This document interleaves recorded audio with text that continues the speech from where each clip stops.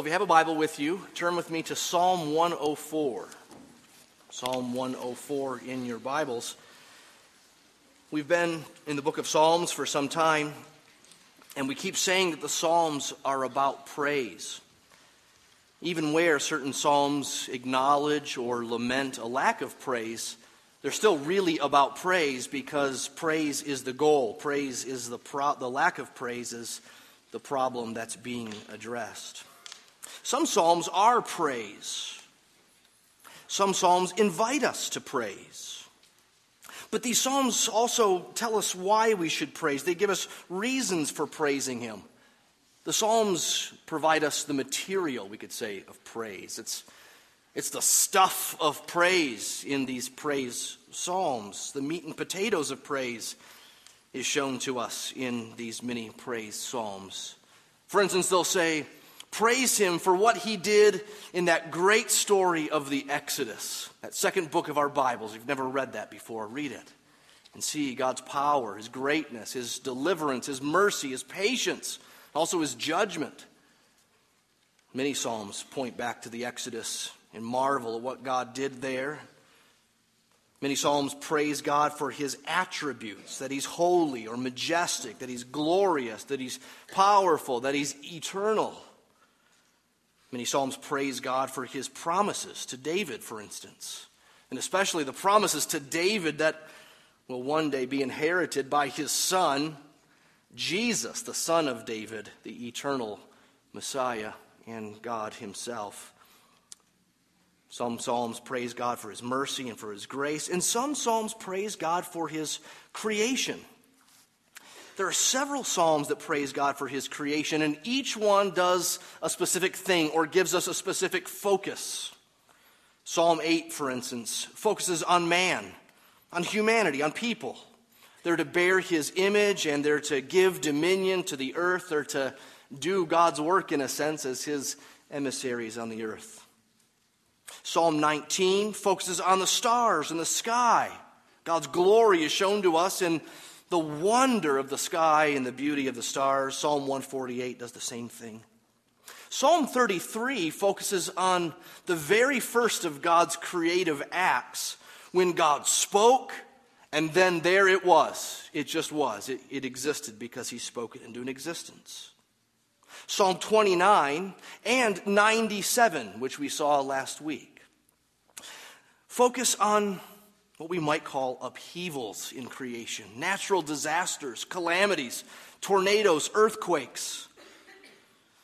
But Psalm 104 focuses on God's intimate and intricate, ongoing care in His creation, and especially in the animal kingdom.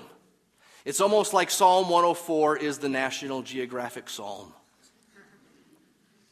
So last week we talked about Psalm 97 and how God shows Himself and uses and is in the dark side of creation, upheavals, volcanoes, tsunamis. This week we go to the other end of the spectrum to see His sweetness and His care and His nearness in Psalm 104. It's a long psalm, so let me read a section in the middle here to give us a taste of what this is about. Right in the middle, it shows us this thing of God's intimate and intricate care for His creation. Let's read verses 10 to 24. It says, "You make springs gush forth in the valleys. They flow between the hills. They give drink to every beast of the field. The wild donkeys quench their thirst. Beside them, the birds of the heavens dwell. They sing among the branches. From your lofty abode, you water the mountains. The earth is satisfied with the fruit of your work. You cause the grass to grow for the livestock and plants for man to cultivate, that he may bring forth food from the earth, and wine to gladden the heart of man, oil to make his face shine, and bread to strengthen man's heart. The trees of the Lord are watered abundantly, the cedars of Lebanon that He planted. In them the birds build their nests. The stork has her home in the fir trees. The high mountains are for the wild goats. The rocks are a refuge for the rock badgers. He made the moon to mark the seasons. The sun knows its time for setting. You make darkness, and it is night. when all the beasts of the forest creep about. The young lions roar for their prey, seeking their food from God. When the sun rises, they steal away and lie down in their dens. Man goes out to his work and to his labor until the evening. O Lord, how majestic are your works. In wisdom you have made them all. The earth is full of your creatures. Well, many have noted that Psalm 104 seems to be following the pattern of Genesis 1. You know that God created certain things on certain days in Genesis 1. And generally, it seems as though the writer of Psalm 104 has that in mind as he works through. Roughly so, not perfectly so. But now he's looking at a world that has everything in it all together at once, unlike the Genesis 1 account. So it follows that rough order. But for instance, the waters are there while the animals are there in Psalm 104, unlike the Genesis account. So it follows the pattern of Genesis 1 roughly, but not perfectly. It's showing the harmony of God's created order. It's showing the interrelationship of God's creatures and the stuff of creation. But that's not where this psalm starts. Turn back to Psalm 104 and look at verse 1. Let's read the first 4 verses here. They say, "Bless the Lord, O my soul. O Lord my God, you are very great. You are clothed with splendor and majesty, covering yourself with light as with a garment, stretching out the heavens like a tent. He lays the beams of his chambers on the waters. He makes the clouds his chariot. He rides on the wings of the wind. He makes his messengers winds, his ministers a flaming fire." That's the first section of this psalm. How should we describe it? I think we can summarize it by saying God dwells on high. You see on the back of your bulletin, there's some sermon notes there. You see first, God dwells on high. Now, you have to understand a couple of basic theological principles in order to grasp verses 1 through 4 and really how they're different than the other section I read in the middle of Psalm 104. You see, on the one hand, Scripture teaches us that God is near, that he's close, that he's discernible, that he's knowable, that he cares, he hears. But Scripture also teaches us that God is distant, that he is not like you or me. He is other, he's mysterious, and in some ways he's hidden. The majority of the psalm speaks of his nearness and his care. But verses 1 through 4 stress something else, that God is distant, that he's other, that he's mysterious, that he is on high. And hence creation is like his garment, it says. It's like his clothes. We could even say creation is like his cloak. It's another way of translating verse 1. He is clothed with splendor and majesty. He covers himself with light as with a garment or cloak in verse 2. Verse 3 says he lays the beams of his chambers on the waters. But that isn't referring to waters below like the sea. It's referring to waters above in the clouds. We usually don't refer to clouds as water, but you know that's what's up there, right? He is in the clouds. Oh, not literally. Of course God doesn't live in the clouds. He doesn't, as verse 3 says, literally ride on the clouds like they're his chariots. But even if he doesn't live in the clouds, we have to say neither does he live down the street. He doesn't live in your pocket. He doesn't live in churches. He's not in houses made with hands, like Paul says in Acts 17. He's unseen. As Paul says in 1 Timothy 1, he's the immortal, invisible God. As he says in the same book, God dwells in unapproachable light, and no one has ever seen him nor can see him. So the clouds and the light are like a shield, a cloak for his glory. On the one hand, they show forth his glory. It declares his glory. On the other hand, it hides us from his fullest glory. In Job 37, Elihu said to Job, "No one looks on the light when it's bright in the skies. Out of the north comes golden splendor. God is clothed with awesome majesty. He's the Almighty. We cannot find him." You see, clouds, separate distance. He's not altogether knowable. He's hidden in a sense. Hence, no surprise that his messengers in Psalm 104, verse 4, his angels are fiery flames. And no surprise that this God can speak worlds into existence. That's where the psalm goes from here.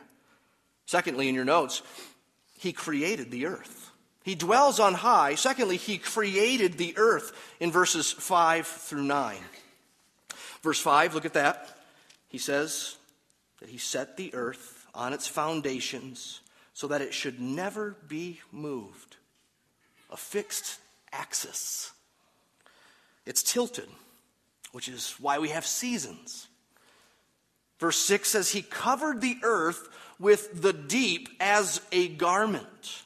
This is referring to the first parts of creation, day 1, day 2, when water covered the whole world, and then eventually God separated the land and the sea.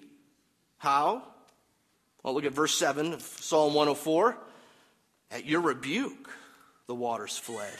At the sound of your thunder, they took flight. The mountain rose, the valley sank down to the place that you appointed for them.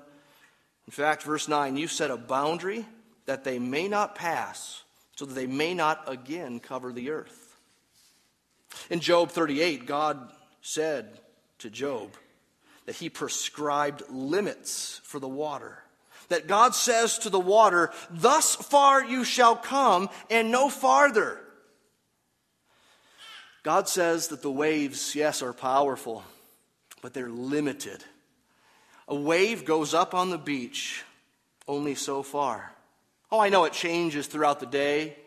There are times when there's a tsunami and it really changes. It goes way into the city.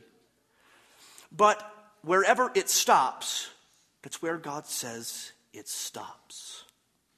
It's the same word here for obeying. The waves obey him. The waves say, okay, that far. You said it. That's as far as we go. They obey exactly where God wants them to go, where to stay.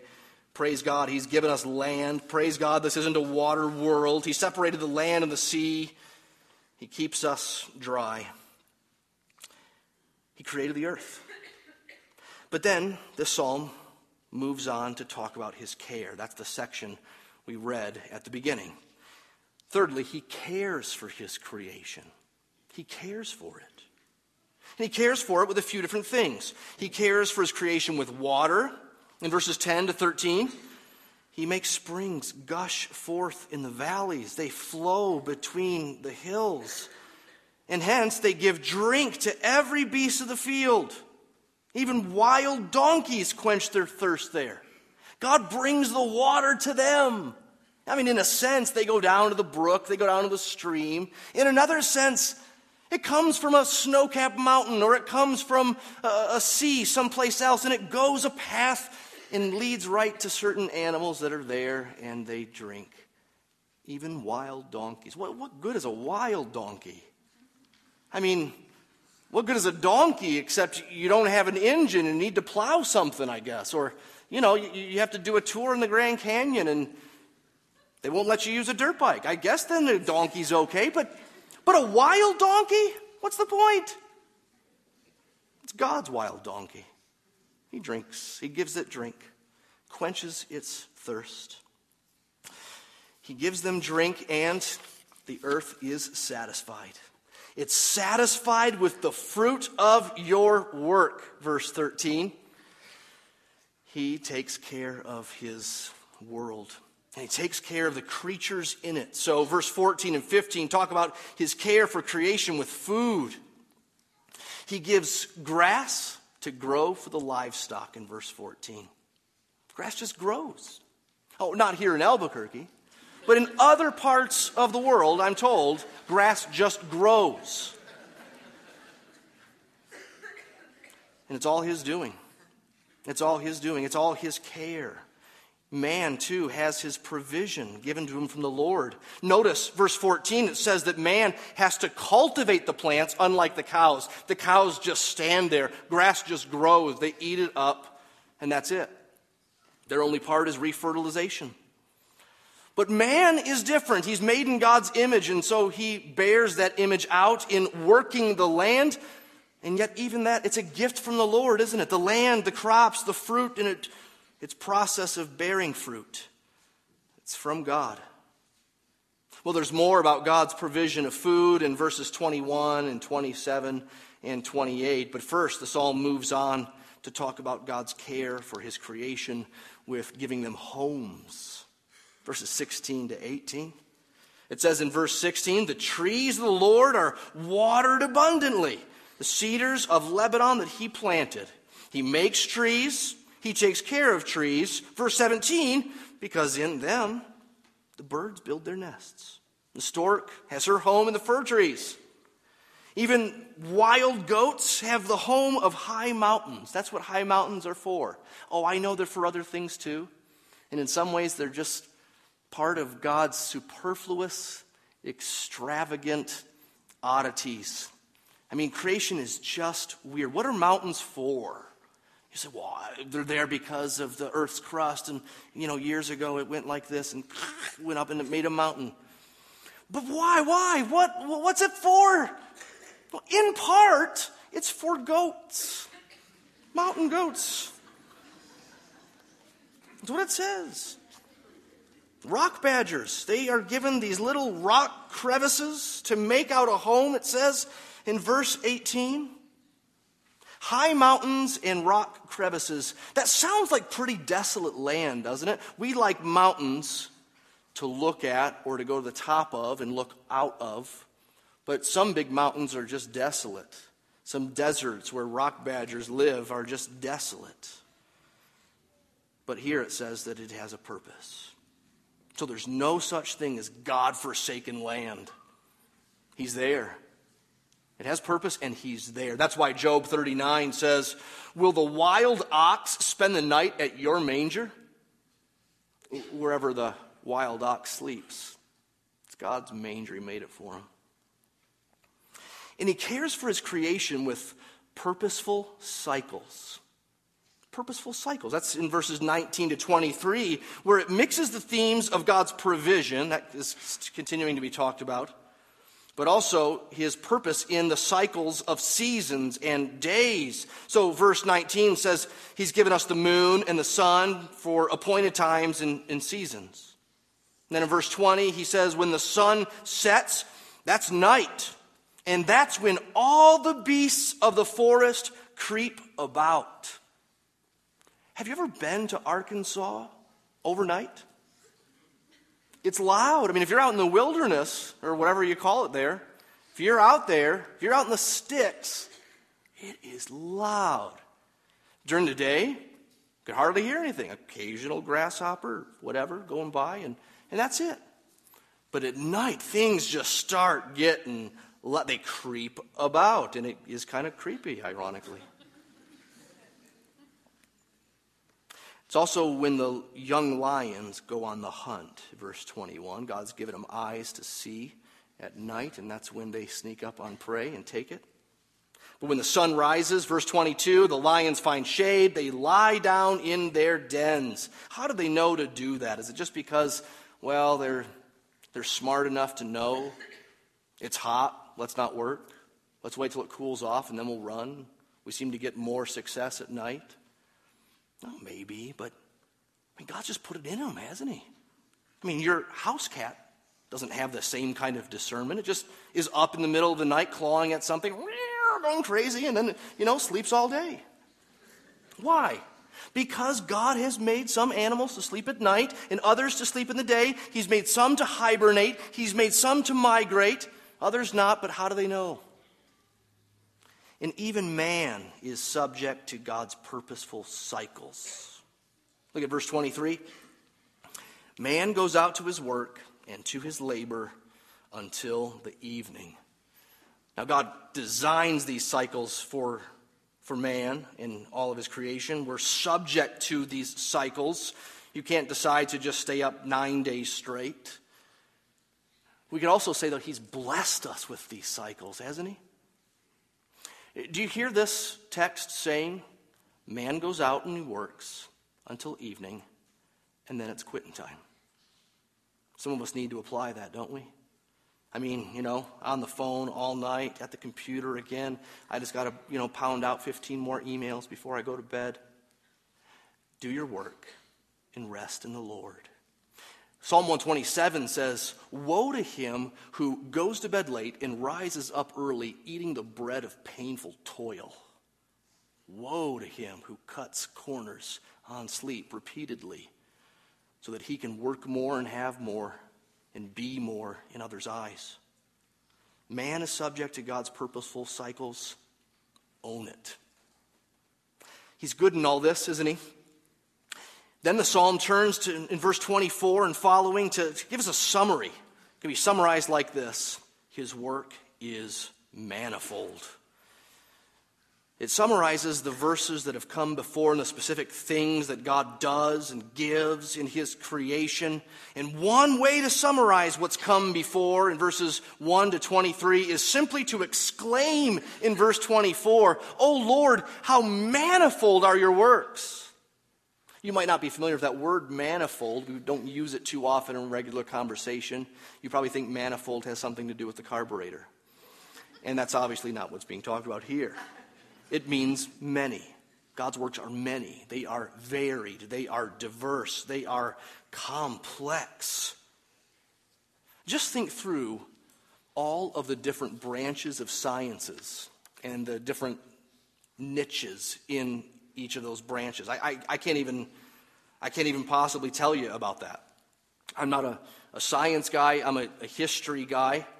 So let me make a comparison there, since I know more about history than I do about science. If a friend of mine said, I want to go study the Puritans at the University of Cambridge, what supervisor should I talk to? I would say, do you want to study the 1640s, 1650s, or the 1660s? Because those are three different guys. I'm not kidding. Like, they say that all the time in academia, at least in my little niche of 17th century England. People say all the time, oh, he's a 1660s guy. So, you couldn't ask him a 1640s question. Pastor Ron's dissertation was on the Greek translation of the Hebrew text of Proverbs, primarily Proverbs 5 through 7. So if you have any questions about the Hebrew text being translated into Greek by 70 guys, it's a book called the Septuagint. You have specific questions about Proverbs 5 through 7. Ron's got some journal articles that he's written, and I'm sure they'll be very fascinating. As will the 1650s, if you ask me about that. It's so special, isn't it? And so it is in the sciences, I imagine. How many different kinds of scientists are there? I don't know. I didn't Google it. But I'm convinced that's the best use of the internet these days. Typing in weird questions. Because someone's already asked it. 50 people have already answered it. They voted on which one's the best. It's at the top. So Google it. How many sciences are there? One smart guy devotes his life to research. Neurosurgery, or the microbiology of plankton and squid or something. And he only starts to understand it and move a little bit beyond his predecessors in his one little niche field. But God knows every science and every niche field to the infinite degree, and he doesn't just know it. He invented it. It's his. He made it. Every time they find a new discovery, God goes, yeah, I know. It's kindergarten. Job 37, Elihu asks Job, do you know the balancings of the clouds, the wondrous works of him who is perfect in knowledge? His creation is complex. And it's complex in its inner relationship and interdependency. You think of an ecosystem. All these things dependent upon one another. You pull one out and the ecosystem can go kaput. But God keeps it all going. Psalm 104 is stressing this interrelationship of animals and plants and geology and weather and human beings. It's like a quilt of a gazillion patches. And each little patch is fascinating. A blade of grass under a microscope is fascinating. John Calvin said, "A blade of grass shouts God's glory." But when you picture the whole, when we at times try to step back and think of the whole of his creation and the interrelationship of these things, we may not be very good at thinking through it. We may not be scientists, but we know enough to know it's all related. And it's all fascinating. Some examples, many of which you've probably heard before.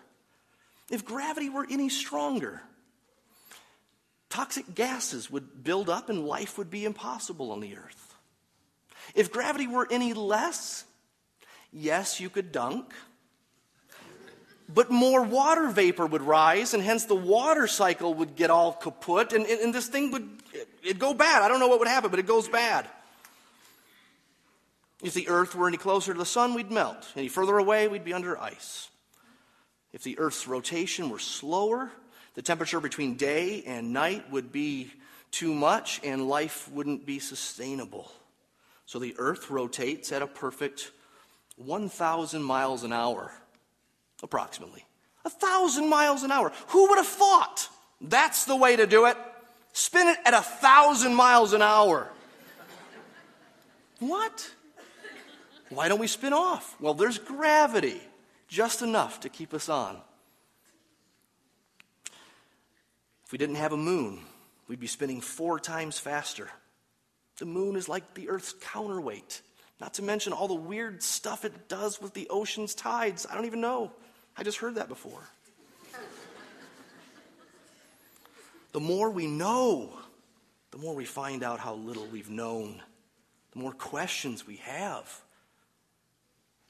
His work is massive too. When we looked at Psalm 8 and Psalm 19, we've talked about stars and the sky and galaxies and all that. And you might remember I said the Earth is a relatively small planet in a relatively small galaxy compared to the others. And yet compared to you and me, the Earth is huge. It is huge. I love those shots from a satellite. It shows the Earth spinning. It just looks massive. It almost sounds like it has a grumble to it as it rolls. That's special effects, I know, but I imagine that it's there in real life. We're so small. Isn't it staggering that human beings have still not yet been down to the deepest part of the ocean? For some reason that scares me. I don't know why. I think because it shows me humanity, people, we're small. For all of our cleverness of getting to the moon, we can't go to the bottom of the ocean. But God has. In Job 38, he said to Job, "Have you entered into the springs of the sea or walked in the recesses of the deep? Have you seen the gates of deep darkness? Have you comprehended the expanse of the earth?" It's all mind-boggling. And it's mind-boggling diverse. Look at verse 24 again. Right in the middle it says, "The earth is full of your creatures." Not long ago, I took my son on a hike. We were hiking up on the peak.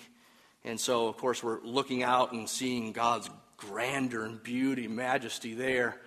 And then we're also hiking down a trail and, playing with bugs and trying to catch that lizard and that sort of thing. And so I read Psalm 104, our psalm today. And then we landed on this phrase, "The earth is full of your creatures." So I said to Will, hey, every time we remark about something, some bug, some bird, some dead thing, ants everywhere, let's just say to ourselves out loud, "The earth is full of his creatures." So we kept doing it all day. We probably said it 50 times. The earth is full of his creatures. And I got home and I had a new perspective on our ant problem. We had it's thankfully better now, but we had about 1.5 years of ants. They've buried themselves in the brick wall at the back of our house, and no matter what we did, they just kept coming in. And so it was just infuriating, right? You just this is domain stuff, right? You keep coming in. This is my house. You don't pay rent here. Get out of here, And I was really ticked about it for a whole 1.5 years, the whole time. And then I just kept thinking, once I got home, once I read Psalm 104 and practiced saying the earth is full of his creatures, chilled out a little bit. I still kill them, but, it's neat to say the earth is full of his creatures. Flies. But yeah, they're annoying, but the earth is full of his creatures. How many times do you say, what good does that do? What are cockroaches for? I don't know the answer, but isn't it ironic how selfish a question that is? As if it's for you. As if it has to serve you and be useful to you, and you appreciate its beauty, not cause you any trouble, and then it's good. Otherwise, God should have just figured out a better way to have an ecosystem without roaches. They're for him. I don't know. This week I Googled how many species are there. It says in verse 25, the sea teems with creatures innumerable. I thought, innumerable. Do we know the number? Well, we hear all the time that new species are being discovered and named, but I've never heard grand totals. I found this out. 1.3 million different species have been discovered and classified already. 15,000 new ones are discovered and classified each year. And that's all they can get to. The article I read said that most taxonomists, the guys who figure this stuff out and classify and name these things, have about 100 backed up each year that they can't get to. People find something, they bring it in. What's this? I don't know. Put it on the pile and we'll get to it eventually. And they don't get to it in that year.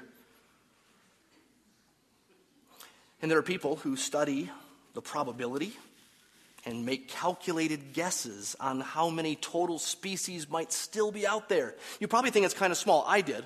I thought maybe once we find Sasquatch in Loch Ness, then it's done. Okay. I mean, surely we found most of them by now. What is there, 5, 10 left or something? Haven't we been everywhere? Well, the latest research on this question estimates, of course it's a guess, of course it's based on probabilities, but it's a calculated guess. The latest research on this suggests that there are still 6.4 million more species to be found, discovered, and classified. 1.3 million done, 6.4 million to go. The sea teems with creatures innumerable, and it's still innumerable. Including one, verse 26, Leviathan. Verse 26 says, there go the ships, and Leviathan, which you formed to play in it. Ever wonder what Leviathan is? Some say it's a dinosaur. Some say it could be a whale. Some say it's some sort of unknown sea creature. But some also say that it could be a mythical creature that was in these times a symbol for trouble. Because it's powerful, it's big, it's scary, it's deadly, and it's mysterious. You rarely see it, if ever. And if that's what Leviathan is, then what Psalm 104 is saying here, with sort of tongue in cheek, is that Leviathan is God's Leviathan. Big old scary, chaotic, deadly, powerful, mysterious, rarely seen Leviathan is God's Leviathan, and he thinks he's cute. He watches him play. He plays in the sea. Regardless of what Leviathan is, he's big, it's a massive ocean, and it's filled with massive and microscopic creatures. Things big and small. From the smallest microorganisms to the blue whale, which is 100 feet long and weighs 200 tons. God cares for it all. And his care is essential. It's essential. They all look to you. Verse 27. For food, and you give them their food.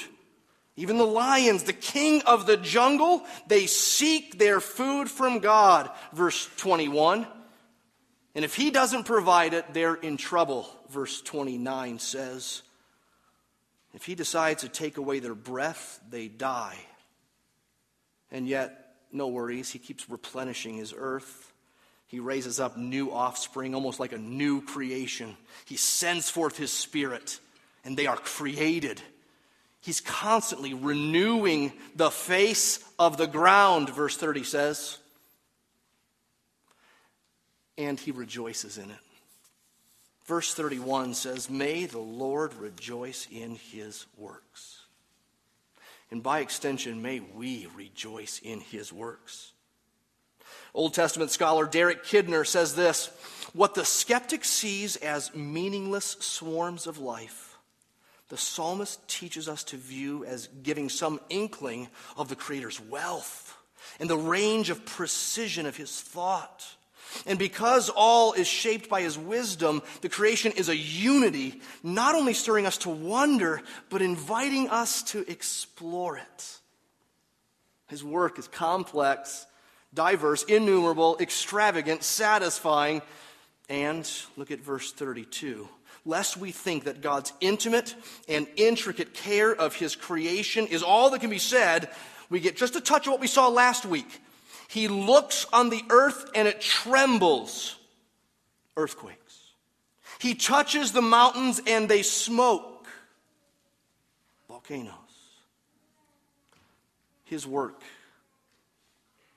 is kind and good, beautiful, it's caring, providing, protecting, it's intimate and intricate, and it's frightening.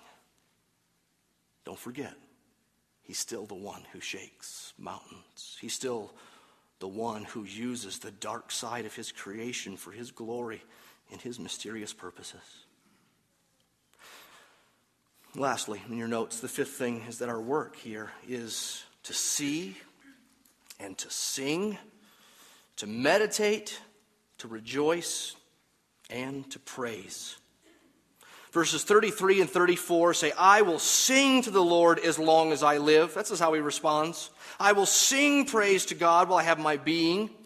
May my meditation be pleasing to him, for I rejoice in the Lord."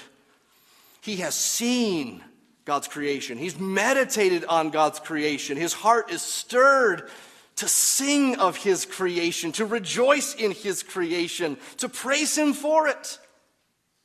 Which means that we're all obligated to a proper response to this glorious and good God.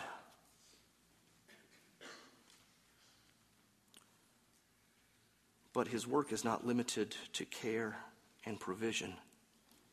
It includes judgment. That's what verse 35 tells us. "Let sinners be consumed from the earth, and let the wicked be no more." This might look like an unfortunate, unfitting remark at the end of an otherwise serene psalm.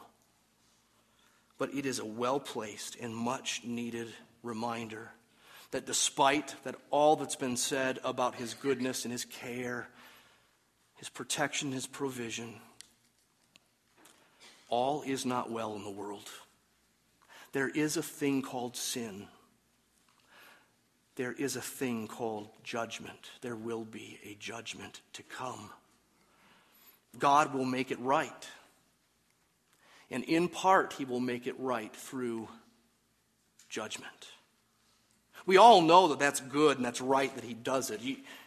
We all want there to be a reckoning at the end, at least for some. I know not you, but you want Hitler to pay for his crimes, or someone else in your life even. It tells us that all is not well in the world and that there is a judgment to come. The bad news is that we're all in on it. We've all sinned.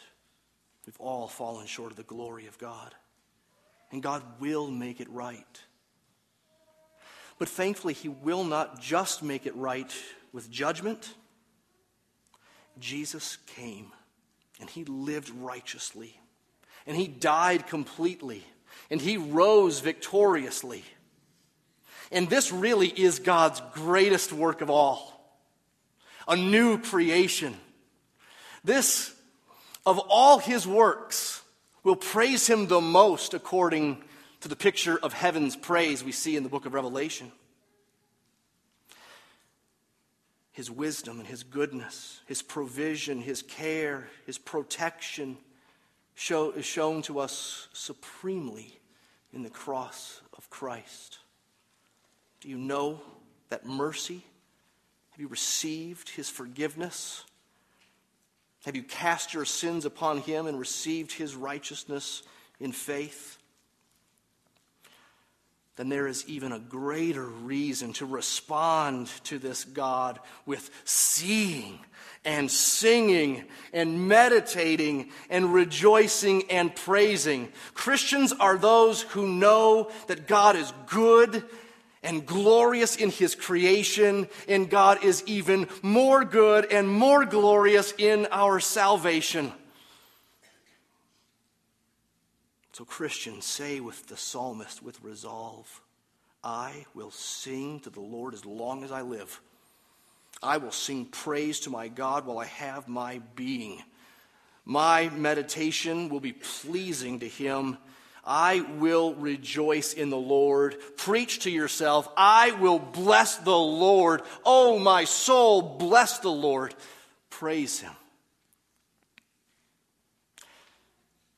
And now, as those who are forgiven and have seen God's greater work in the cross, creation isn't useless. No, it's there and it's glorious. It's pointing us to the same God, and so we do look upon his creation. We fight to look upon his creation with curious minds and worshipful hearts. Oh, may we do a whole lot less of marveling at things in creation and it not being expressed to him, it not being enjoyed, and it not being praised back to him. Let every beauty, let every oddity, let every curiosity, let every weird Google question search be an arrow that points us upward to him in worship. So isn't part of the application of this passage this? Slow down. When's the last time you were bored? You see some things when you're bored. You start playing with weird things. Add margin to your life. Shut off the phone. Resolve what a professor at Wheaton years ago, Clyde Kilby, said. At least once every day, I resolve, I shall look steadily up at the sky and remember that I'm on a planet traveling in space with wonderfully mysterious things above and about me. I shall not fall into the falsehood that this day or any day is merely another ambiguous, plodding 24 hours, but rather a unique event filled with worthy potentialities. I shall open my eyes and ears once every day. I shall simply stare at a tree, a flower, a cloud, or a person. I shall sometimes look back at the freshness of vision I had in my childhood and try, at least for a little while, to be a child of the pure, unclouded brow with dreaming eyes of wonder. Fight to look upon his creation with curious minds and worshipful hearts. Trust him as well. Trust him. Trust him for his provision. Trust him for his care. He gives drink to a thirsty, crazy, wild donkey. He'll take care of you tomorrow, right? Oh, Lord God, it's you who made the heavens and the earth by your great power and your outstretched arm. Nothing is too hard for you. My help comes from the Lord who made heaven and earth. If he made heaven and earth, he sustains it. He can take care of you. Let the complexity and interrelationship of his creation remind you of his infinite wisdom. Don't doubt him. He does know more than you. I mean, can we say that's the understatement of the century or of all times? He knows more than you, but yet trials come and we wonder. We wonder if he sees. We wonder if he cares. We wonder if he's near. We wonder if he'll provide. Trust him and do what he does. He creates with beauty, with wisdom, with precision. He takes care of it. You, in your own way, create, care for, provide, protect, and rejoice in your work. You were made to do that as his image bearer. Bear his image out. Whether you eat or drink or whatever you do it to God's glory. Do your work as unto the Lord and not unto men. Do what he does. And marvel at all his works, especially his greatest one. Marvel at the cross. Marvel at all of his revelation. And marvel especially at his clearest revelation. Go to the tree, stare, look at an ant, and wonder. But don't neglect this. Go to his word. See what he has said. We want to see him that we might be more like him. That's his plan. That's why Jesus came. That's why he died. And that's what we aim to do in this next week and month and year until Jesus returns.